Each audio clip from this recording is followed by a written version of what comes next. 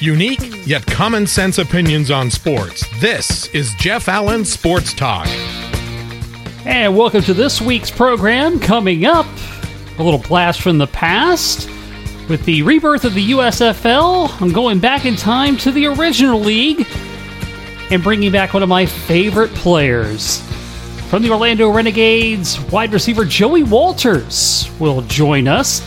He also just wrapped up a 20-plus year career at Florida Citrus Sports. Joey is standing by in the virtual green room, and we will talk to him in just a few moments. Jon Rahm wins the U.S. Open, and I guess, that was well-deserved, not just because he made two incredible putts at 17 and 18 to win the tournament, but after getting the COVID ending to his tournament at the Memorial leading by 6 strokes. At least the slide and the scoreboard turned in his favor, and he is the U.S. Open champion, his first major. And boy, how about the blow-up by Bryson DeChambeau? DeChambeau blew up. Man, he shot, 44 in the back 9 and just had a snowman. And this whole thing with Koepka, and they're talking about how good it's good for the game and all that. I don't know about you, and maybe it's that conspiracy theorist in me, but I think that thing is just a little more contrived than it is on the surface. I think there's a little WWE kind of thing going on there. Get a little face and heel action, and they try to stir it up a little bit. But it draws eyeballs. Hey, what the heck? And this week in Major League Baseball, the pitchers now being checked for foreign substances as the crackdown starts on that. The spin rates, since they announced they were going to start cracking down, have gone down. So pitchers are already backing off the substances, if you will. But as it were, you just take a look at see what happens over the next few weeks. The pitchers are being checked as they come off the mound. Will anybody get caught? We'll have to wait and see if anybody tries to sneak one past and get away with it. But so far, so good after the first few days of that. It is my pleasure to welcome to the program with news of the USFL returning in 2022. I thought I would go back and talk to one of the stars of Orlando's USFL team back in the 80s, and he just also concluded a long career at Florida Citrus Sports. My pleasure to welcome Joey Walters to the show. Joey, thank you so much for being here. Jeff, I really appreciate you having me. Yeah, it's great to have you. And first of all, we'll get to the USFL stuff in a little bit and your playing career. But again, you just retired after a long career at Florida Citrus Sports, and you did a number of things there. One as the director of their summer camp program, which is a big initiative of their foundation, free camp for low-income families in the Central Florida area. Can you talk to me about those summer camps and what they meant not only to you but to Florida Citrus Sports? Well, Jeff, yes, I tell you, I've been very, very fortunate to have 20-plus years at Florida Citrus Sports and be the director of their summer camp program, as well as the director of the Florida Classic, which is also another big event, a major event that they have at the stadium. But the summer camp is a program, just as you mentioned, was for underprivileged kids, boys and girls, in middle schools from grade 5 through 8, and it was a 8-week summer camp program, no cost at all to the individuals involved, and it was a sports educational type camp, Jeff, where what we would do is give them sporting activities in the morning time, such as swimming, soccer, basketball, football, dance. And then in the afternoon, Jeff, we would take them through an educational program where we put together a program to enhance their computer skills. We would have everybody from the mayor to the sanitation department to come in and talk to the kids about the importance of education, staying away from drugs, peer pressure, setting goals to go to college. And it really worked for the kids that got an opportunity to participate. We had 150 kids each year going through the summer camp program, and it was very beneficial to the community. And, of all the years you run those camps, I can imagine that after the years, you probably had some of these young kids come back and see you later as young adults, probably, and find that so worthy, right? Well, you are right on, Jeff, because of the fact that I've had a number of students that obviously participated in the camp that came back, and not only came back, but came back as adults and had their children in the camp. So they had their children in the camp, and they was telling their children how at one time they were a participant in the camp. So it's very good to see that the program was definitely working well and doing a good job in the community and helping kids get along and help their future career. Yeah, and you mentioned also that you are the director of the Florida Classic, the annual showdown between Bethune-Cookman and Florida A&M, the nation's largest HBCU football game. What a tremendous thrill to be part of that rivalry and how that has grown over the years. Oh, it has, Jeff, and being the largest, black football college game in the country and having the opportunity to be able to participate in it was just a dream come true. Obviously, like you say, between Bethune-Cookman and Vanderbilt University, we would just literally pack the stadium each and every year. You could not find a ticket for this particular event, and it was an event that just wasn't on Saturday for a football game. This event started like on a Wednesday. We would have different activities going on, such as coaches' luncheons and such as player events and such as alumni events. So this was just not a football game on Saturday. This event actually started probably on a Wednesday and went all the way through a Saturday with different events going on to be able to participate in this major event. Yeah, and not to mention the Battle of the Bands. The Battle of the Bands is probably almost as big as the game. I tell you, you if you did not see Battle of the Bands, you missed the Florida Classic, because obviously it holds its own with the reputation that each university has from a band perspective. They are renowned for each one of their programs at each university, so therefore it was a treat every Friday night to be able to be a part and see the Battle of the Bands. And not only Battle of the Bands, too, because obviously, like I said, we had everywhere between 9 to 10 high school bands participate. So that gave the opportunity for those high school bands to be able to get out there and participate and show off their talent as well. And of course, Florida Central Sports obviously puts on a pair of bowl games each and every year, and it's not like that you guys only worked for a few weeks of the year. There's a lot of things that go into place into putting on bowl games, and I know you did a lot of coordinating with the schools that were participating in the Capital One Bowl, the Chance Sports Bowl, etc. So can you talk about what it's like the weeks leading up to those big bowl games being played in Orlando? Okay, Jeff, like you said, being a part of the bowl game series and Florida Central Sports was a partner with all of the 5 major conferences. So we were able to get teams that 9 times out of 10 they had a record of at least 9 to 10 to 11 win seasons. So therefore, we were one of the first 2 picks of their particular conference as a bowl, and that they would send their top teams to.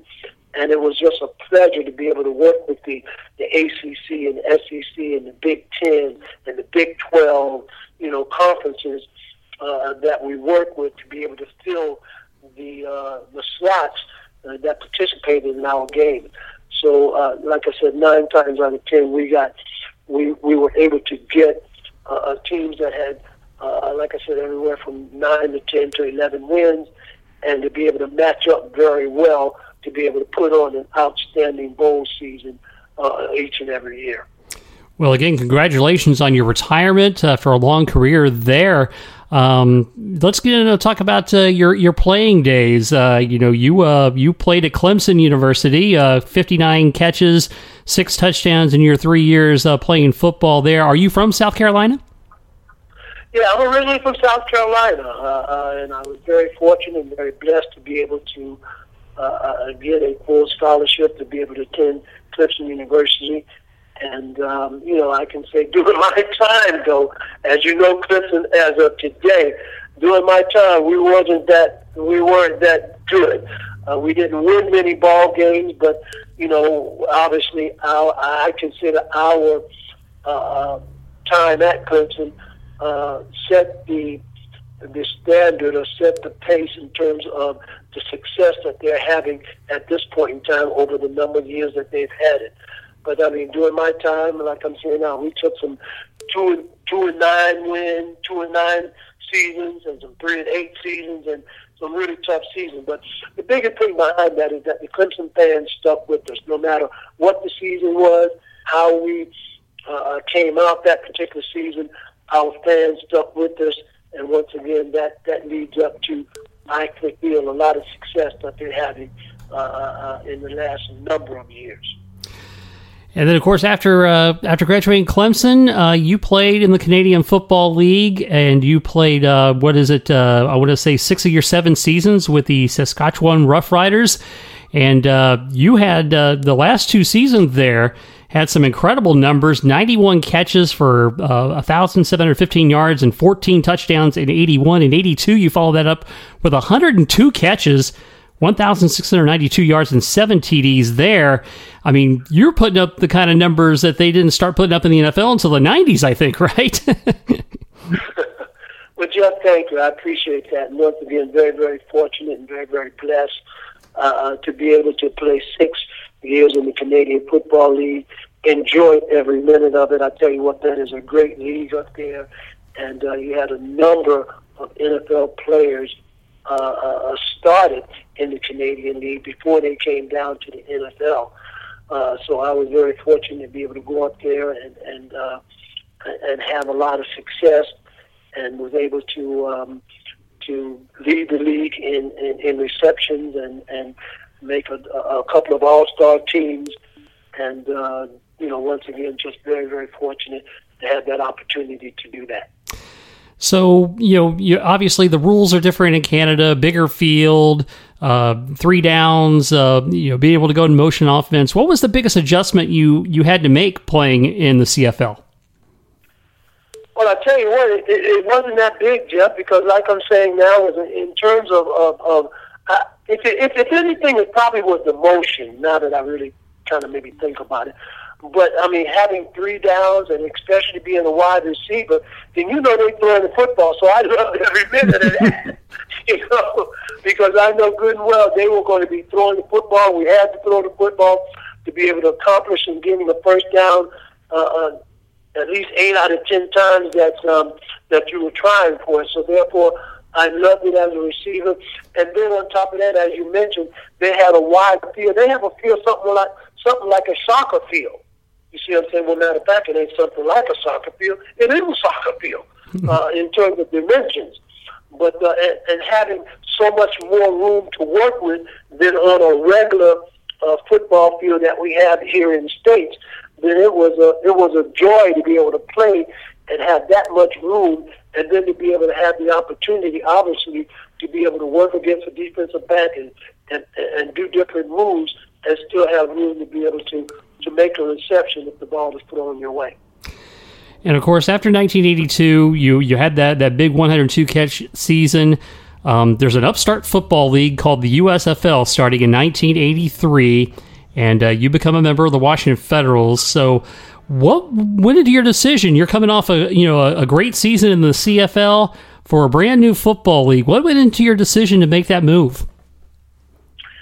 Well, Jeff, I tell you, it was really hard to be able to make that decision, to be able to jump from the Canadian League to the USFL. But I I wanted to get an opportunity to be able to play in the States, and one of the biggest things that influenced me to some degree, for sure, was the coach of the USFL. In Washington, the first year in 1985, the head coach was a gentleman by the name of Ray Yauch. And Ray Yauch was a coach in Canada for the Manitoba team. And I played against Ray Yauch in Canada. So therefore, Ray Yauch got in contact with me, and he was saying, this team is coming. We'd love to have you come join us. So that kind of gave me a little comfortability as well. By him being the head coach, I played against him a number of years in the Canadian Football League. So, like I said, he was in Manitoba, and the Blue Bombers. That's what they used to call them, the Manitoba Blue Bombers. And so after playing against him, he knew. I guess obviously he knew of me from the Canadian Football League, the 6 years that I played there, and by having him sign off on this new league coming, and then that helped in my decision making to be able to make that transition. Yeah, and 83 with the Federals, you caught 63 passes, 6 touchdowns, 959 yards, and then 1984, 98 catches, 1,410 yards, and 13 touchdowns. A tremendous season. So yeah, you had to think, okay, well, if the coach has Canadian influence, they're going to throw the football. Oh, for sure. I mean, especially when you think about, knowing Ray Yauch and knowing that a number, like I said, he spent a number of years up there playing in Manitoba, coaching in Manitoba, that he probably would have a throwing football team. Then I came to Orlando in 1985, and we played the 1 year as the Orlando Renegades, and was very fortunate once again to be able to have a good season from a personal perspective. Maybe not obviously not as good from a team perspective. And once again, that's all about it being a team and trying to do everything you can for your team to be able to, help them win and help them be successful. Yeah, and of course, as you mentioned, the Federals were basically relocated to Orlando because they had financial problems up in D.C., so they become the Renegades. So Orlando gets a professional football team. It's how Joey Walters ends up in Central Florida, and you had 58 catches that season with 5 touchdowns, and can you kind of recall for me, playing here in Orlando, what was it like playing for Lee Corso, who was the head coach, and of course now known obviously as the godfather of the best college pregame show ever? What was it like playing for Lee Corso? I tell you, it was a joy playing for Lee. Lee was a quote, if you want to say, a player's coach in terms of being able to reach out to players and being able to communicate with players. It's unfortunate that we did not have the type of season that we would like to have had during his time here. But it was a joy playing for me, and every time I get an opportunity to speak with Lee and I see Lee at different events here and there, then we definitely reminisce about the 1985 season that we had a chance to be able to be together here in Orlando. But it was an absolute joy playing for him. And once again, our fans here in Orlando that we had for the Orlando Renegades, they kept us emotionally high as much as they could, going through a pretty tough season. But once again, you put all your efforts in trying to do the very best you can to be able to for your team and for your fans to continue to support you when you're down and not doing well. Then that was a plus as well. Yeah, and of course, the USFL, in its short life, had built a lot of traction. Steve Spurrier had Bandit Ball over in Tampa. You had Herschel Walker with the New Jersey Generals. You had Jim Kelly putting up humongous numbers with Houston. Then the decision was made about trying to go head-to-head with the NFL. Did the players themselves want to go head-to-head with the NFL at that time? Jeff, I can't speak for all the players, but I definitely can probably speak for the players on our team, and I would say generally that the players did not have anything to do with that. I mean, that was strictly an ownership perspective, and to be honest with you, from what I've heard, and like I said, this is just from a lot of hearsay, as you know. I'm pretty sure, as you know, Donald Trump was an owner of one of the teams. Mm-hmm. He was the owner of the New Jersey Generals. And from my understanding, he was the major integral that wanted to do and make that move. And you had a lot of owners or other owners that did not want to make that move. And obviously, it played out due, I guess, to his influence, and it cost the league. It cost the league in terms of going up against the NFL, and NFL, from what I understand and from what I've heard, they began to get to a number of the TV outlets and threatened to be able to pull their games if they put on any USFL games, or if they partner with the USFL game, then they would pull the NFL games from their networks. So it was a whole ram of things going on there in terms of what defuncted the league. But like I said, from what I've heard, he was the main ticket that wanted to go up against the NFL, and that's how it happened. So, do you think if the league had stayed in the spring and continued as it had been, do you think it would have had a longer life and maybe even still be around today? No doubt. I definitely, because like I'm saying now, you go back and look, a number of players, and you just named a few, that were in the USFL, like the Herschel Walkers, and what was the quarterback who won the NFL champion, Doug Williams, and you just had Jim Kelly.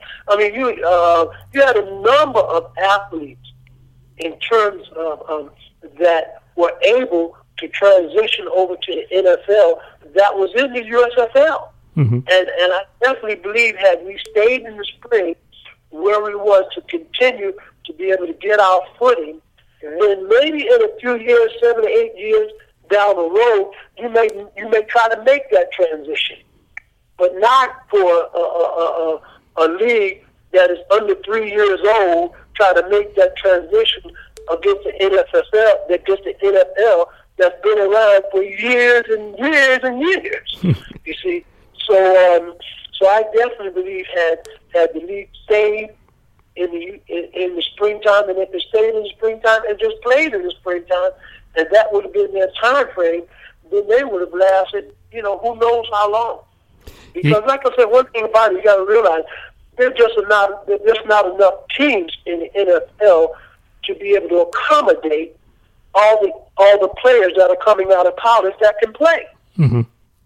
So therefore, that's why a lot of times the Canadian Football League comes in.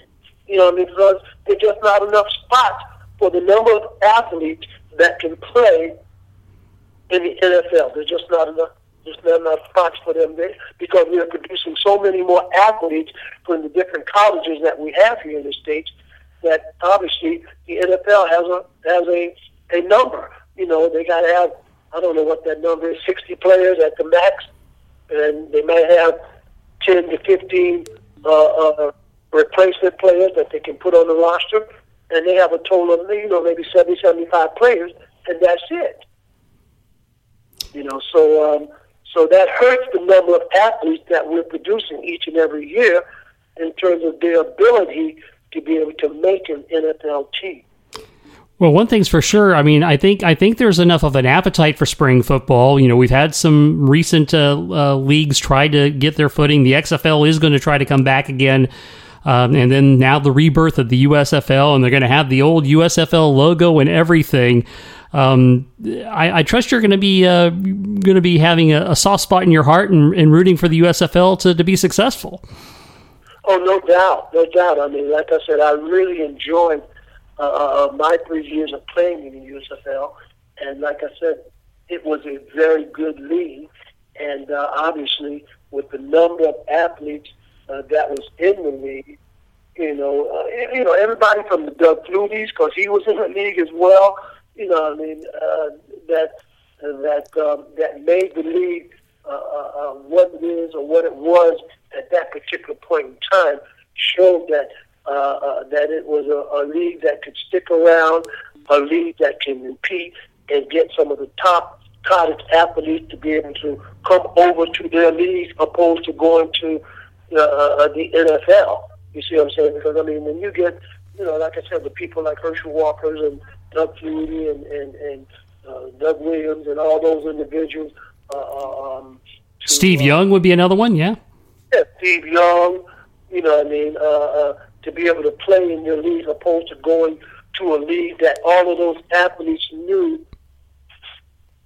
only knew. Because at one time, all of those athletes, the USFL wasn't in existence, so all they knew was the NFL. So they grew up with the NFL. But for them to bypass the NFL and come to the USFL, then that shows something right there. That shows something right then and there. And of course, you did play in 1987 with the Houston Oilers. I believe that was during the strike season. Is that correct? That is correct. I did get a chance to play during the strike season for a year with the Houston Oilers, when they used to be called the Houston Oilers, and that was very rewarding. I got an opportunity to play and was able to be able to start and be a starting receiver for them during that time. And once the strike was over with, they kept me around for the remainder of the season. Oh, wow. So, they kept me around for once the strike was over with and the original players came back, and they did keep me around for the rest of the year. So that was a blessing. And at that point in time, I was, I had already played 9 or 10 years in football, and so for them to keep me around as a possible receiver, if somebody got hurt or something of that nature, then that was a blessing. Yeah, and then of course, your path through football and all that stuff. You end up in Orlando as a longtime resident and a major factor in the sports community. It's been quite a journey for you. It has. I'm like I said, once again, very, very fortunate, very, very blessed. I started with a very, very special group to my heart, and that was a group with Manny Garcia and Gav Gar, who ran all the Burger Kings here in town. That's who I started with in 1985 after the season folded. Mr. Garcia was a partial owner of the Orlando Renegades, and once the season ended, he offered me a position to work in his marketing department, and I worked there for 13 years, and in his marketing department, and then transitioned over to Florida Citrus Sports in 1999, and it's been 20 plus years there, and it's been a good career.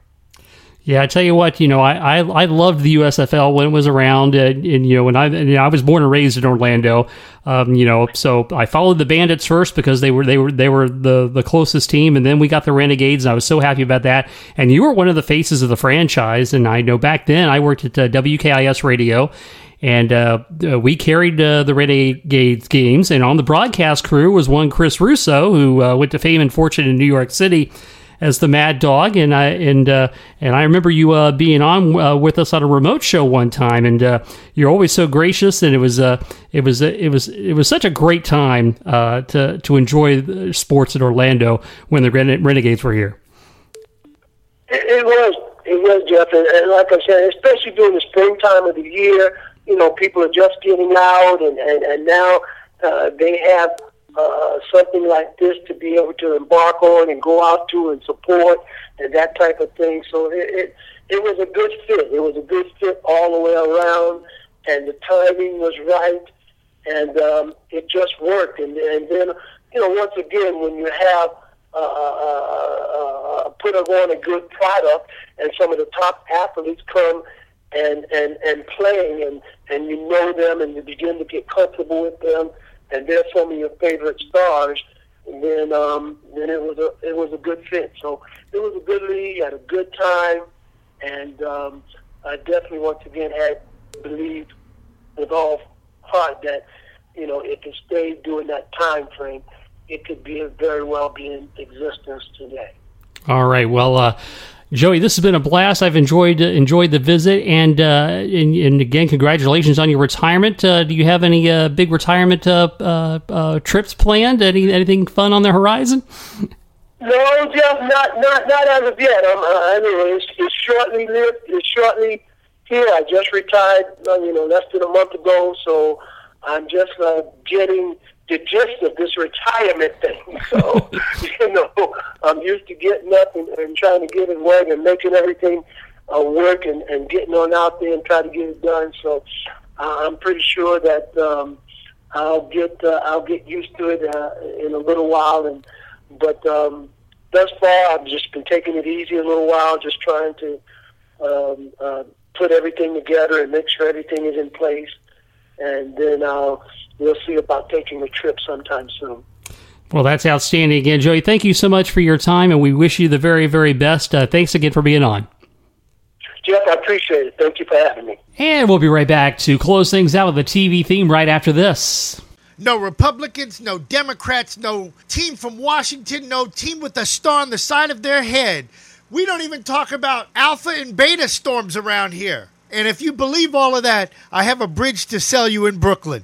Captain and Company in the morning. Join me 9 to noon.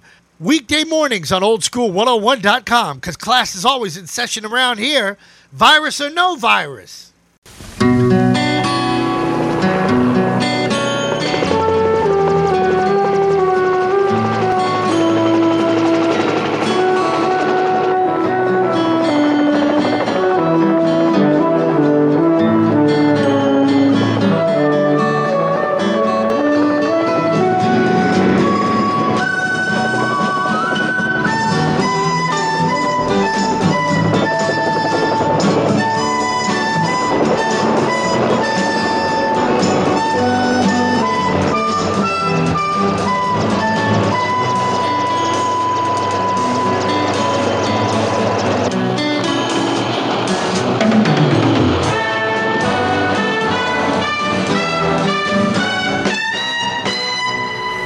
The unmistakable theme from MASH, the Mobile Army Surgical Hospital, an American war comedy drama TV series, aired on CBS from 1972 to 1983. I think it was like almost 4 times longer than the actual Korean War. It was developed by Larry Gelbart as the first original spin-off series adapted from the 1970 feature film MASH. And it was based on Richard Hooker's 1968 novel MASH, a novel about 3 army doctors. The series, produced at 20th Century Fox for CBS, follows the team of doctors and support staff stationed at the 407th Mobile Army Surgical Hospital. And again, that Korean War lasted from 1950 to 1953. Now, for the first 3 seasons, the show's ensemble cast included Alan Alda as Captain Benjamin Franklin, Hawkeye Pierce, Loretta Swit as Head Nurse Major Margaret Hot Lips Houlihan, Jamie Farr as Corpsman Maxwell Klinger, William Christopher as Chaplain Father Mulcahy, Wayne Rogers as Trapper John McIntyre, McLean Stevenson as Company Commander Henry Blake, Lieutenant Colonel Henry Blake, that is, and the guy who I don't think got enough credit, Larry Linville as Major Frank Burns. You know, to me, he goes down as one of the fine actors because a guy that goes all in on being the Weasley, snivelly butt of the jokes, the foil to the good guys in Hawkeye and Trapper and later BJ. Larry Linville went all in. And to me was so unsung in that TV show. Also, Gary Berghoff was the company clerk. Corporal Walter Radar O'Reilly could hear things before they happen. And of course, after the third season, Wayne Rogers, who was Trapper John, decided to bow out of the show. McLean Stevenson left as well. Their characters were written out. Mike Farrell came in as Captain B.J. Honeycutt, Harry Morgan as Colonel Sherman Potter, and after Larry Linville left, David Ogden Stiers as Major Charles Emerson Winchester III. And after Gary Berghoff left the show, Max Klinger became the company clerk. G.W. Bailey joined the cast to play Sergeant Rizzo. And again, MASH, one of the great long-running drama sitcoms of all time. My favorites were the early years. Of course, with the Trapper, Hawkeye, and the way they took down Frank Burns early and often, and McLean Stevenson. And of course, we played the theme to Hello, Larry. I think it was the sitcom after the sitcom he tried and never quite achieved the same level of fame, if you will. The show's title sequence features the instrumental version of Suicide is Painless. That was the original film's theme song. And the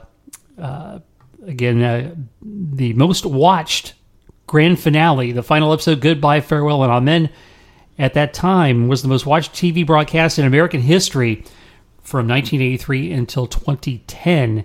And again, the most watched finale of any TV series. So there you go with that. And I got to do a little bit of, I was talking about Larry Linville and a guy going all in on, the character. Skipping aside for a moment, want to remember Frank Bonner from WKRP in Cincinnati, who played Herb Tarlick, the crazy dressed salesman.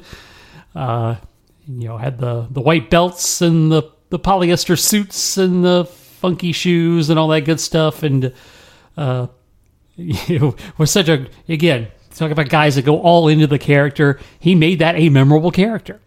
And that of course, what he was well known for. But he actually wanted to be more behind the camera and ended up doing quite a bit of stuff on some big TV shows as well. So I wanted to take a moment to remember Frank Bonner as the great Herb Tarlick from WKRP. And that's going to do it for this week. So with that, we are done here.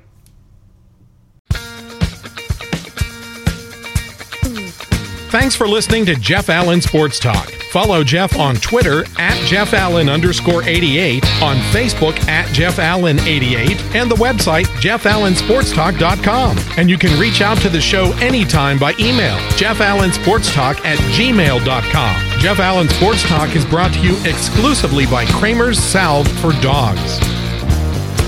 Does your dog itch, suffer from debilitating skin allergies, or trouble hot spots? We have the solution using the healing power of neem. Kramer's Salve is a safe and natural approach to help your best friend live an itch-free life. Go to KramerSalve.net to order today with new low pricing. That's KramerSalve.net.